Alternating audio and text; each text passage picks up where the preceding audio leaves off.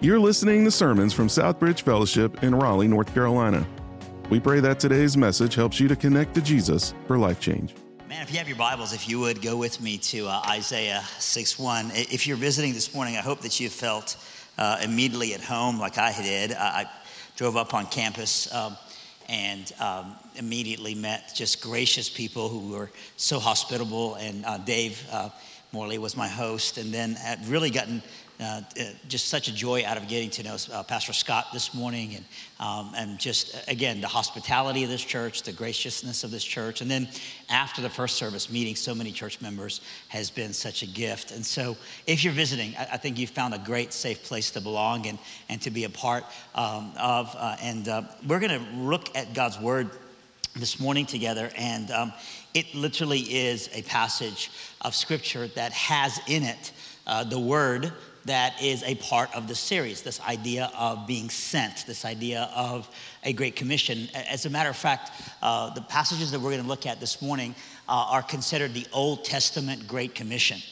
A guy named Timothy Keller, who was a pastor who just passed away this year from New York, says about this passage, this particular thing. He says, in this passage, you see in these verses a Godquake that results to a self-quake that eventually results to an earthquake. And the earthquake being the sending of a man. And so as we look at these passages, I just want you to know that we're getting to read out of the journal of a man who about 20 years post the time that it happened is remembering the sent moment of his own life. And so just out of respect for God's Word, if we can, would you mind if we stand together if you're physically able? I know not everyone might be able to physically stand with us this morning, and that's totally fine. But let's read God's Word together. In the year that King Uzziah died, it was in that year that I saw the Lord, high and exalted, seated on a throne, and the train of his robe filled the temple. Now above him were these seraphims, each with 6 wings. And with 2 wings, these seraphims, they covered their face. And with 2, they covered their feet. And with 2, they were flying. And they were calling out to one another. Let me just stop. Look at me for just a second and just say, this isn't just a historical picture of what they were doing. This is a current picture of what they are doing. And so this isn't just Isaiah thousands of years ago getting a glimpse of angels, specific angels, 6-winged angels, 6 seraphims, calling out what they were, but calling out right now what is happening currently at this very moment in the vicinity of God. And they were calling out to one another, verse 3. Holy, holy, holy is the Lord God Almighty, and the whole earth is full of his glory. Well, the sound of their voices, the doorposts and the thresholds began to shake, and the temple becomes filled with smoke. And the Shakespeare of the Bible, y'all, the most profound orator of language of his generation is what they called him, simply musters up, woe, woe. Woe to me, I cried, I am ruined, for I am a man of unclean lips, and I live among a people of unclean lips, and my eyes have seen the King, the Lord Almighty. Then one of the seraphim flew to me with a live coal in his hand, which he had taken with tongs from the altar. And with it, he touched my mouth, and he said, see, this has touched your lips. Your guilt is taken away, and your sins atoned for. Then I heard the voice of the Lord saying to me, whom shall I send? And whom will go for us? And Isaiah simply says this, here my Lord, send me. This is the word of the Lord. Praise be to God. You may have a seat. And so if you're reading this and you grew up with it and somebody flannel graphed it for you when you were in VBS growing up, You know the text, but if this is the first time, let me give you a little context for the text. This is basically you and I looking back at a moment in the life of a prophet where something traumatic happens to him. And post that moment, he's left never the same. This is that moment where there is an ascending before there is ascending. This is that moment where there is an event that happens internally to him that ends up having an external result. This is that moment where he looks back, and as he's looking back, it's interesting that he begins in his journal to say, I remember exactly when it was. It was in the year that King Uzziah died. That's when I saw the Lord. If you're taking notes, I think one big application of that is that Isaiah looks back, and he can tell as he looks back that the greatest moment of his life happened in a season when he was in the valley of the shadow of death. Some of us feel like the great moments of our lives, the great highlight moments of our spiritual life have to be in those moments where we got the promotion finally that we've been waiting for, or finally the cancer went away. And certainly God can speak through triumph, but this wasn't one of those, y'all. This was one of those moments where God spoke the loudest to him in a moment not of triumph, but tragedy. Isaiah loved Uzziah. Uzziah the king was a popular king. For 52 years he had reigned. And honestly, for 52 years he'd had a great reign. He was a popular king. This wasn't like our political landscape is today, where like half the country is divided on one side and the other half is on the other side. If you love Trump, half the people that you go around meeting probably don't love Trump. If you love Biden, half the people you go around meeting probably don't love Biden. No. Uzziah was a popular king. He was a loved king. He had brought peace. He had brought prosperity. He was collectively, majority-wise, very, very much a popular leader by the people who he had led. It wasn't like he started this thing called Uzziah Care, and half the people were like, why are we paying for everybody else? No. Everybody loved Uzziah. And to Isaiah, Uzziah wasn't just a popular king. He was a personal friend that he served along. And then his friend dies, and then his king dies, and the whole country is in a prolonged season of uncertainty. By the way, sometimes something happens, you can tell, like in your own life, and it's just immediate trauma, and it has a compounded effect, but sometimes it's a prolonged season of uncertainty. And it also has a compounded effect. And Isaiah had had both of those. And he's saying it was in that year that King Uzziah died. That's when I saw God. Application, you might right now be in a moment when the cancer is back. You might be right now in a moment when your child is prodigal. You might right now be in a moment where you just got handed the uncertainty that, look, we're going to let a few people go, and you might be one of them. So you don't know where your next job is going to come from. And in this moment, God hasn't left you, beloved. Sometimes these are the moments when God shouts the loudest, when God holds us the closest. And Isaiah looks back and he says, it was in the year King Uzziah died. That's when I saw the Lord. And you know he had an accurate vision of God, because his accurate vision of God was a high vision of God and a low vision of himself. Now, when I'm saying that, what I mean by that is that a lot of times people will say they saw God, but really God was the one that was lowered in their vision of God, and they were the one who was heightened. I remember I was at Ridgecrest, since we're in the Carolinas, I'll just bring up a Carolina illustration for you, but I was at this camp. And the first day that we were at the camp, I walked off stage after I got done speaking, and this young lady walked up to me and she goes, I'm mad at you. And I said, I'm sorry, what did I do? And she goes, tonight when you were preaching, you told me to break up with my boyfriend. And I never said the words, break up with your boyfriend. But I've learned through years of being in ministry that when somebody says that, I'm like, so, not what, I was like, so, and she says, well, I just felt like tonight when you were talking that God, or just through you and what you had to say, that I was told to break up with my boyfriend. And she said, I just want you to know that I'm about to go and text him that it's over. And I said, well, can you tell me a little bit more? And she told me how she's been dating this guy who's really popular in her high school. He's not a Christian. She is a Christian. And during the sermon, God had told her, what are you doing, right? Dating a non-believer. You're unequally yoked. And so she felt like the Holy Spirit has spoken to her to break up with her boyfriend. And so she walked out and she just, in a text, broke up with her boyfriend. Well, that was on the first night of camp. The second day I was coming in and I saw her. She was in the corner under this tree and she was just crying. I walked over and she goes, "It's too soon. I can't talk to you." I said, "Okay." And so I kept walking by her. And the next day I was at rec with some of the students, like hanging out, and I looked over and she wasn't hanging out at rec. She was kind of by herself, and all week it was just obvious she was struggling. And the last day of camp, Pastor Scott, she walks up to me and she was all excited and smiling, and I thought, "Why? This is amazing. God's like finally like ministered to her. She's gotten over the hump." And she walked up and she goes, "And tonight during the worship song, it was amazing. God just told me to get back with him." So I walked right out and I texted him, "We're getting back together." And we made up and I came right back in. And she goes, "What do you think? Isn't that amazing? I can be a missionary. He told me when I dumped him, if this is Christianity, I want to have nothing to do." And then I restored that witness with one text to make up with them. And I looked at her and I said, "I just got to tell you, I love you. And I'm so proud of you that there's pain in the offering and that there's been a week of struggle. But I don't think God forever and ever has had a standard. And all of a sudden on a camp outing with you decided to bend his own theology into a pretzel just to make sure that you're okay."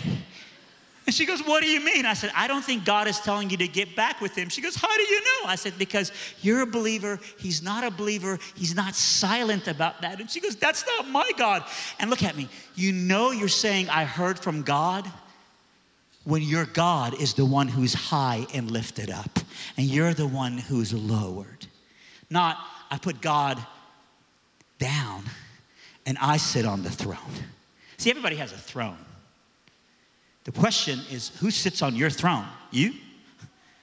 Everybody has a God. The question is, who is your God? You? If you're going to treat God like he's the one who's lowered, he's the one who's doing everything for you, he's the one who's basically your personal assistant, not your God. If you're going to treat God like a waiter, where you're telling God what to do, and God's not the one really telling you what to do. By the way, if you're going to treat God like a waiter, at least start tithing 15%. That's what a waiter gets at your local Applebee's. And if you're going to treat God like he's the one who is lowered and you're the one who's heightened, you're the one making the assignments, you're the one making sure that God, whoever your definition of God is, can tend to cater to whatever your lifestyle needs to be for your gain and not his glory, then you know you haven't had an accurate picture of God. And Isaiah has an accurate picture of God because he says, in the year King Uzziah died, I saw the Lord high and exalted, and the train of his robe filled the temple, and he was seated on a throne, and everything about God was high. And then these angels were around God, and as they were around God, they were ascribing the one preeminent thing about God that is true about God over every other attribute of God, his holiness. And they were saying it and ascribing it over and over and over and over and over and over and over and over and over and over again. See, there's a lot of stuff that's true about God. Is God love? Is God merciful? Is God patient? But it's also true that is God jealous? Is God wrathful? But what's true about every attribute of God, and it's everything that we just said and so much more, is that every single thing about God that we just mentioned and so much more is scattered and covered and smothered in his holiness. God is a loving God, but it's a holy love. God is a patient God, but it's a holy patience. God is a wrathful God, but it's a holy wrath. God is a jealous God, but it's a holy jealousy. And Isaiah has this encounter with God. And everything about the God that he sees is a God who isn't just holy, which means set apart. Who isn't just holy, which means perfect, right? Is that God is set apart, set apart, set apart. Unusual, unusual, unusual. Rare, rare, rare. This is the only time in Scripture where we see the Hebrewic, exercise a repetition to show power said about God in the third power. It never says in Scripture that God is mercy, mercy, mercy, or that God is jealous, jealous, jealous, or God is patient, patient, patient. But right here it says God isn't just holy, he's holy, holy. He isn't just holy, holy, he's holy, holy, holy is the Lord God Almighty, and the whole earth is full of his glory. And Isaiah has this encounter with God. And as he has this encounter with God, his response in realizing God is holy, holy, holy is how he is unholy, unholy, unholy without him. You know you've had an encounter with God when an encounter with God, it brings you to a reality, a wake-up call of who you are and your need for him. And Isaiah's response is simply this: woe to me, I am ruined. If you're visiting here this morning, I hope that you've sensed the hospitality that this church offers. It's unusual. But also, if you're visiting here this morning, you've picked a great morning because your guest speaker today has come here to say God loves you, has a wonderful plan for your life. God wants to encounter you just like God encountered Isaiah. And here's the play out on that. You visiting here this morning? God loves you and wants to ruin your life. I know it doesn't sound very user-friendly. It doesn't do good on a T-shirt. It's certainly going to be on a billboard. Hey, come visit us. We got a 6-week series called Ruined or whatever about your life. I know it doesn't sound very marketable, but that's the reality of it. When Isaiah meets God and he has a vision of God, it ruins him. It brings him to the end of himself. As a matter of fact, it's not just with Isaiah. Every time God and man collide in Scripture, man comes to the end of himself. Whether it's Paul on the Damascus Road, whether it's the woman at the well, whether it's Exodus experience where Moses walks off the mountain, man and God meet, and man never is the same. That's why Paul says about his encounter with God, behold, anyone who is in Christ, the old has passed away. Say dead. I know I'm in the South still because I say dead, y'all go dead. Y'all put like butter on it, say dead. Yes, anytime God and man collide, man is dead. And so if you're taking notes, I think point number 1 is a really simple one, right? Encounters with God mark us forever. Especially our salvation moment. This is certainly this vision where there's an altar and a searing and a cleansing and certainly a picture of the gospel, right? And the beauty of that is that if you've ever had an Isaiah 6:1 moment in your life, it has marked you forever. When I was 18 and 2 months old, I remember the night that I became a Christian, and I've never gotten over it. God didn't change my behavior that night. God ended me that night. God ruined me that night. God brought me to the end. As a matter of fact, if you have a different translation of the Bible, that passage doesn't just say, woe to me, I am ruined. Other translations say, woe to me, I am wrecked. Woe to me, I am at the end of myself. Woe to me, I am destroyed. Woe to me, here's the closest one to the original language. Woe to me, I am funeralized. And I remember when I was 18 and 2 months old, God funeralized me the night that I became a Christian. Honestly, God ruined my life the night that I became a Christian. I was headed to hell, and God ruined that destiny and sent me to heaven. It's a good ruin. I was inconsistent in everything about me, and God created in me and knew me, and all of a sudden became more consistent. I was a little me monster. I was sitting on the throne of my heart, and God said, excuse me, that's my seat.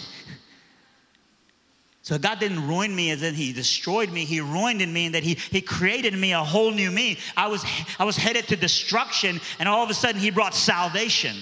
That's a good ruin. That's where I was going, and he ruined not just my plans, but everything. Has that ever happened to you?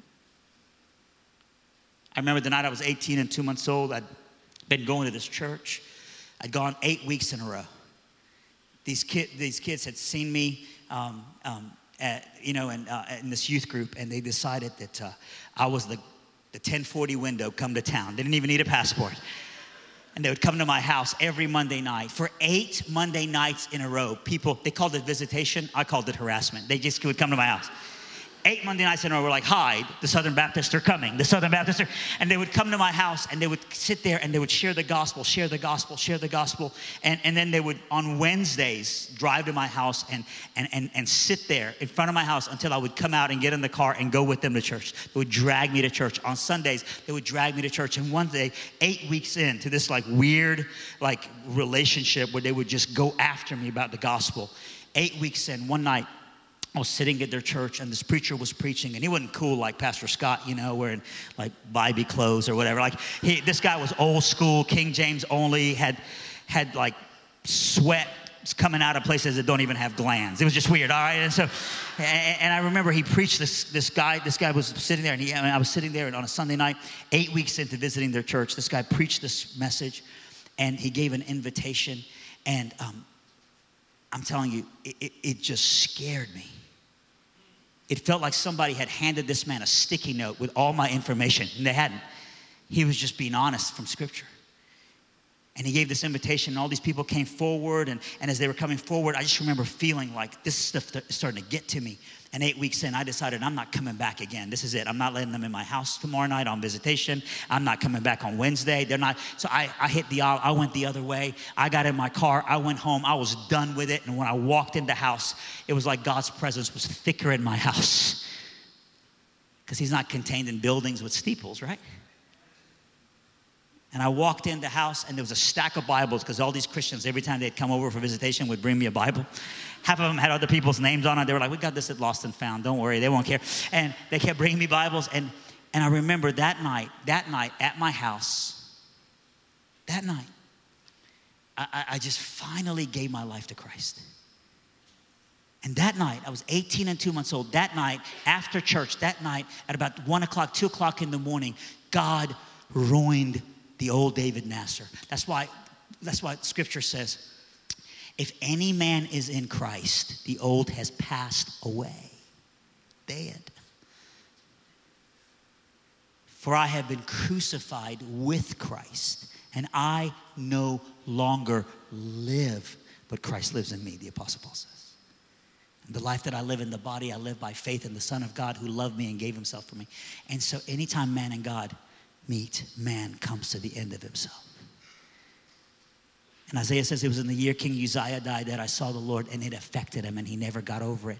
And then after God does this searing in his life and this cleansing in his life, then God looks at him and he says, but look at all these other people. And by the way, he had seen the other people, but he had not seen them through the lens of having been redeemed himself. Matter of fact, that word woe is an interesting one. When he says, woe to me, for I am a man of unclean lips, and I live among a people of unclean lips. That's not the first time that he's woeing. Matter of fact, that word woe means judgment. And 7 other times that word woe has come out of him in that same book. But every other time it has been woe to them, and woe to them, and woe to them, and woe to them. And every other time he's been passing out judgment until he has an encounter with God. And he's no longer comparing himself so that he can feel better about himself. He's no longer saying woe to them. He says woe to me. And then he says, and I live among a people of unclean lips. And so God gives him an adjustment, a realignment of who he is. But then he sees through the lens of salvation. Not the spirit of superiority, but empathy, burden. And he sees those around him who've yet to be seared by the good news of the gospel. And God says, who do I send to them? And his response is simply what? Send me. Send me. Not like send me, I'm awesome. Not like send me because I'm amazing, but like send me, I'm qualified. Why? Because what they need is exactly what I needed. And I can testify. I'm not any better. I'm just changed by the power of the gospel. See, you know you've been wrecked by the gospel when you become a wrecking ball for the gospel. You know that you have been ruined by the gospel when you see others that are ruining their lives on their own and saying God would like to ruin that and create in you a whole new you. That's the power of the gospel. I remember I was at a camp a couple of years ago, and when I got to the camp, I'd been warned about this one young man who was going to be at camp.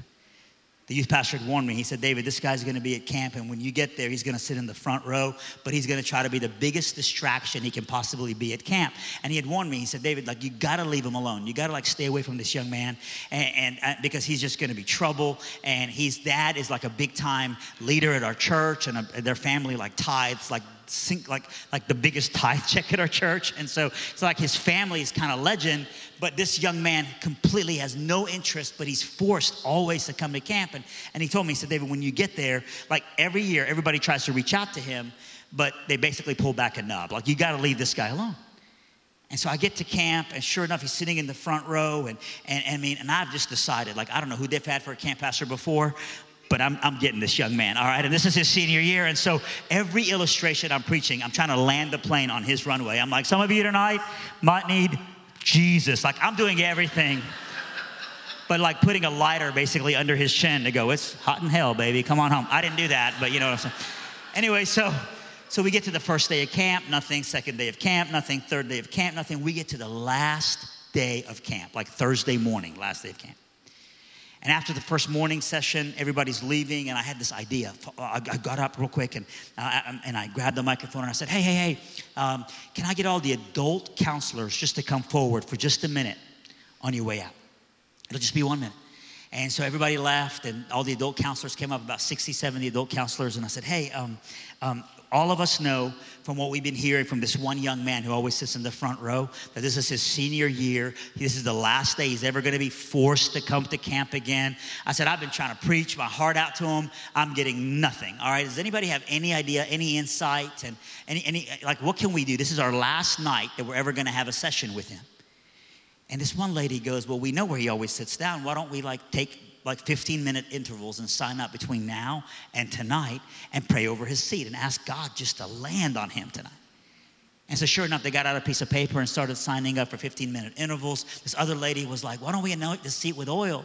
And the only oil we had at this Southern Baptist camp was some Mazola for the popcorn machine. But, we got it out, And so for 5-6 hours that's happening. The young man comes. This is the last night of camp, Thursday night, right? He's all fired up, to be a distraction. That's what he was wanting to be. He comes and he sits down, and I get up there and I preach, and then we give this moment of invitation where people could respond to the gospel. And during the invitation, he gets up, he's gonna come forward. He gets up, he takes one step forward, and then he flicks me the bird. And comes to the middle and starts skipping out of the room as fast and as loud as he possibly can to be a distraction. And the youth pastor who was in the back of the room kind of sticks his head in the aisle so I can see him, and he kind of looks at me like, I try to warn you, bro. And he was right. I know God does it. I know he's sovereign. I know it's his timing, but I just remember just being brokenhearted. You ever have someone who doesn't know the Lord, that God's the one who's going to have to do it, but you just want to see them come home? And I was just defeated about it. And so then the next morning, Friday morning, they took me to the airport. I flew home, and all weekend I was just kind of down about this young man, thinking about him. And I go to work on Monday, and there's 5 messages from the youth pastor from the week before trying to get a hold of me. So I call him back, and he goes, bro, where you been, man? I go, man, we don't answer the phone during the weekend. And he goes, man, I knew you'd want to know as soon as possible. I got to tell you what happened. He goes, David, we flew you home the next day on Friday morning. But what you didn't know was there's a 4.5 hour bus ride for us with the students, to get back to our church. And so he said, man, that next morning, people are loading up on the buses. And he said, and you got to understand, nobody wants to be stuck sitting by this young man for 4 hours because he's so mean to everybody. So as he's getting on buses, people are like, seat saved, seat saved. He said, except there's this one kid on the last bus who has decided, camp ain't over yet, baby. I got 4 more hours. And he said, and this guy gets on this bus and he's like, hey, man, you can come sit with me if you want to. And he has no idea when he sits down that it's lock and load. He said, man, for the next 3.5, 4 hours, this guy, every second he gets, he's just trying to talk to this guy about God. He's like, look, I need to tell you that God loves you. I need to tell you that God has a plan for you. He said, he is just relentlessly trying to just talk this guy into hearing the gospel. And he said, in about 3.5 hours into this bus ride, we're a half hour, 20 minutes outside of getting to the church. We're almost home. He said the guy who's just been listening for 3.5 hours just blows a gasket. He just looks at him and he goes, leave me alone. And the other guy looks at him and he goes, I'll leave you alone if you'll just listen to me for just a few minutes. And the guy goes, dude, you've been talking for 3.5 hours. And he goes, yeah. You've been hearing me, but you haven't been listening. He goes, will you just listen to me for 5 minutes? And he said, and all of a sudden this guy looks at him and he goes, okay, if it'll get you off my back, you've got my attention. Go, 5 minutes. By the way, can you imagine if you've been sitting in front of these people and you finally hear this guy go, I got 5 minutes, go. You know what you're doing? You're praying, right?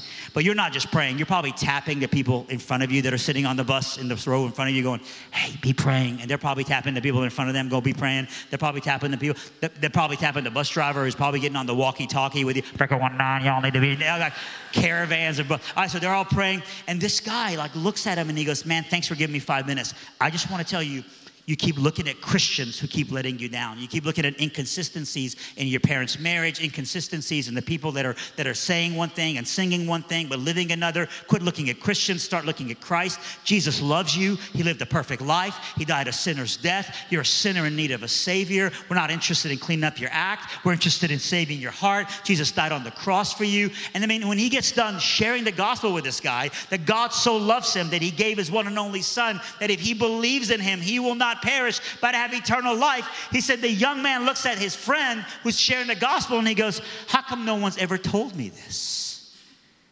To which when I heard this, I thought, that's what I did every night. But the truth of the matter is that no one can witness to an 11th grader more effectively than another 11th grader. And so then all of a sudden this guy looks at him and he goes, man, I want to give my life to Jesus. So the youth pastor tells me, he goes, bro, the guy, as we're pulling the buses into the parking lot, gives his life to Christ.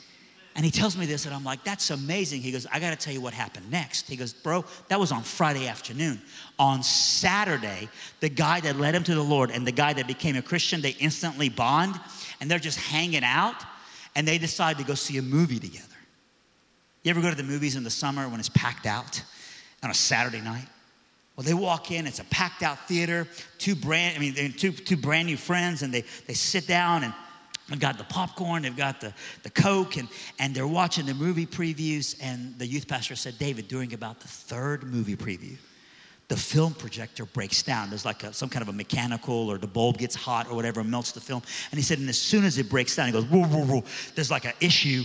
He goes, this guy that's been a Christian for one day looks at his friend and goes, hey man, why do you think God just broke this projector? Do you think he's trying to tell us something? You ever meet people like that? Every little thing that happens, they feel like God's trying to tell them something. They'll be like driving down the road and run out of gas, and they're like, God's trying to tell us. Yeah, he's trying to tell us to get gas. That's what sorry. Anyway, so this guy just became a Christian. So he's like, hey man, why do you think God just broke this projector? You think he's trying to tell us something? And this other guy who's been a Christian for a long time goes, what do you think he's trying to tell us? He goes, I don't know, dude. You're like the professional Christian. I'm like the baby one. Maybe since God knows everything, he knows everything, right? He goes, yes, God knows it. He goes, since God knows everything and he's everywhere, right? Yeah, he's everywhere. Okay, so maybe God knows we're in here, and maybe he broke this projector to give you and I an opportunity to witness to everybody in this theater. And this other guy who's been a Christian for a long time looks at his buddy and goes, look, dude, like you said, I know the signs. And this is definitely not the witness to the theater. Just chill out, all right? Just chill out. And as he's saying that to him, the projector starts back up again. So this guy who's been a Christian one day looks at his friend and goes, I'm so glad you stopped me from embarrassing myself. If God wanted us to witness to everybody, he'd have kept the projector broken longer. And as he's saying that, the projector breaks again for the second time.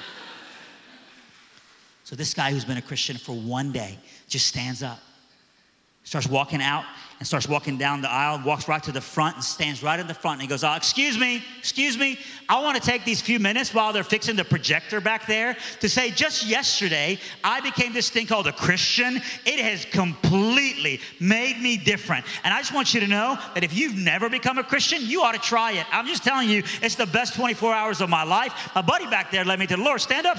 His buddy's like, how you guys doing? Sits back down. And this guy goes, after this movie's over, I just want you to know that my friend will be standing there by the popcorn machine, all right, by the concessions, and he'd love to talk to you and give you what he gave me on a bus 26 hours ago. And as he's telling me this, I'm thinking, wow, the day before, this guy was avoiding the gospel like immigration. But you know what I'm saying. All right, but the day before, this guy didn't want to have anything to do with the gospel. And then what happens? He has an encounter with God. And the next thing you know, it's too good to keep to himself. He is wrecked by the gospel. He becomes a wrecking ball for the gospel. Does that make sense? God sends him the gospel, so then he gets sent for the gospel. Because anytime God does a work in us, anytime God does a work in us, that work is exemplified through us. And you don't have to graduate into your faith to get there. If you've been deeply impacted by the gospel, then you testify about it to anyone because you have the cure they need, beloved. Do you believe that? it's not a chore. It's not this is what I got to do, the Great Commission. This is what I get to do. Can I just read you one sentence, and then I just want to close in prayer. David Platt says this. He says, a high view of God leads to a humble view of man, resulting in an urgent view of mission. An urgent view of mission. Can I get you just wherever you are, just to bow your heads with me for just a second?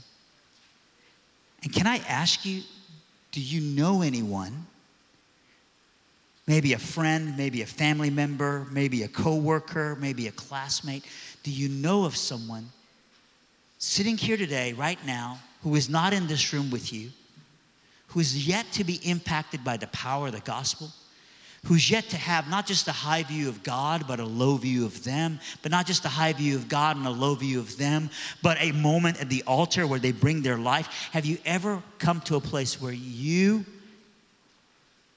have been able to see that person come to know the Lord?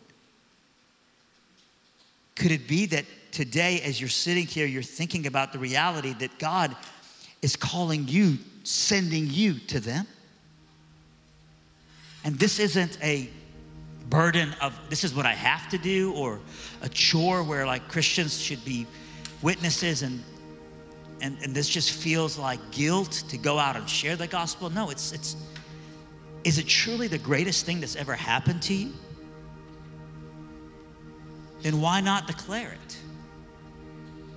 The one thing I've learned about these 3 cities that have been huddled together, whenever I fly to RDU, and I'm walking around your airport, the one thing that I've noticed is that you don't have to wonder if somebody is a Duke fan or a North Carolina fan. You don't have to wonder, because they're not ashamed to associate themselves with the team that they stand for, the team that they bleed for.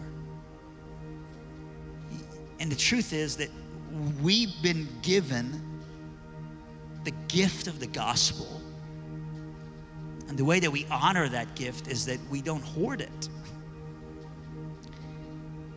And so maybe there's no burden to share the gospel with others. And I would ask you, maybe have you ever received it yourself? Not have you had an encounter with God where God cleaned up your behavior, or you had an encounter with church where you got churchianity, but have you ever come to the end of yourself where you have a, in the year King Uzziah died moment, there was a moment in my life when God and I collided. There was a moment in my life, whether it was my godly grandmother shared the gospel with me. It was a youth camp. There was an hour I first believed where there was the death of you and a whole new you was born again. Can I just tell you that one evidence of that is that you see others. You see others and you realize, and here's point number 2, that the gospel isn't just a work that leaves you marked forever, but it's a work that leaves you marked for others. That there would be a holy burden in your life for those who don't know him. And so, Jesus, we thank you for that. And so maybe today, as you're sitting here, you're thinking about that next door neighbor who moved into your neighborhood recently. Or that coworker that, frankly, honestly annoys you, but because of the fact that they don't know the Lord, they seem to be doing a perfect job on their own of ruining their life. But now you see them through the lens of the gospel. And you're saying, God, use me, send me. This is where God enlists a group of people who say, I want to. Everything about this church is it's not a country club that caters to those who already know him, but a sending arm to represent to those who don't. And so, Lord, we thank you for that. God, I pray that today this would be more than just a lesson in what happened to Isaiah, but make us Isaiahs. Help us, God, to be sent. Help us, Lord, to trust you and say, Lord, use me. Not because I'm awesome, but because you're awesome. Let me testify, God, to the power of the gospel. We pray this in your name, Jesus. Amen. Thanks for listening to sermons from Southbridge Fellowship in Raleigh, North Carolina. If you have a question about the message you just heard, email us at info@sfchurch.com. For additional resources or service information, visit us at sfchurch.com.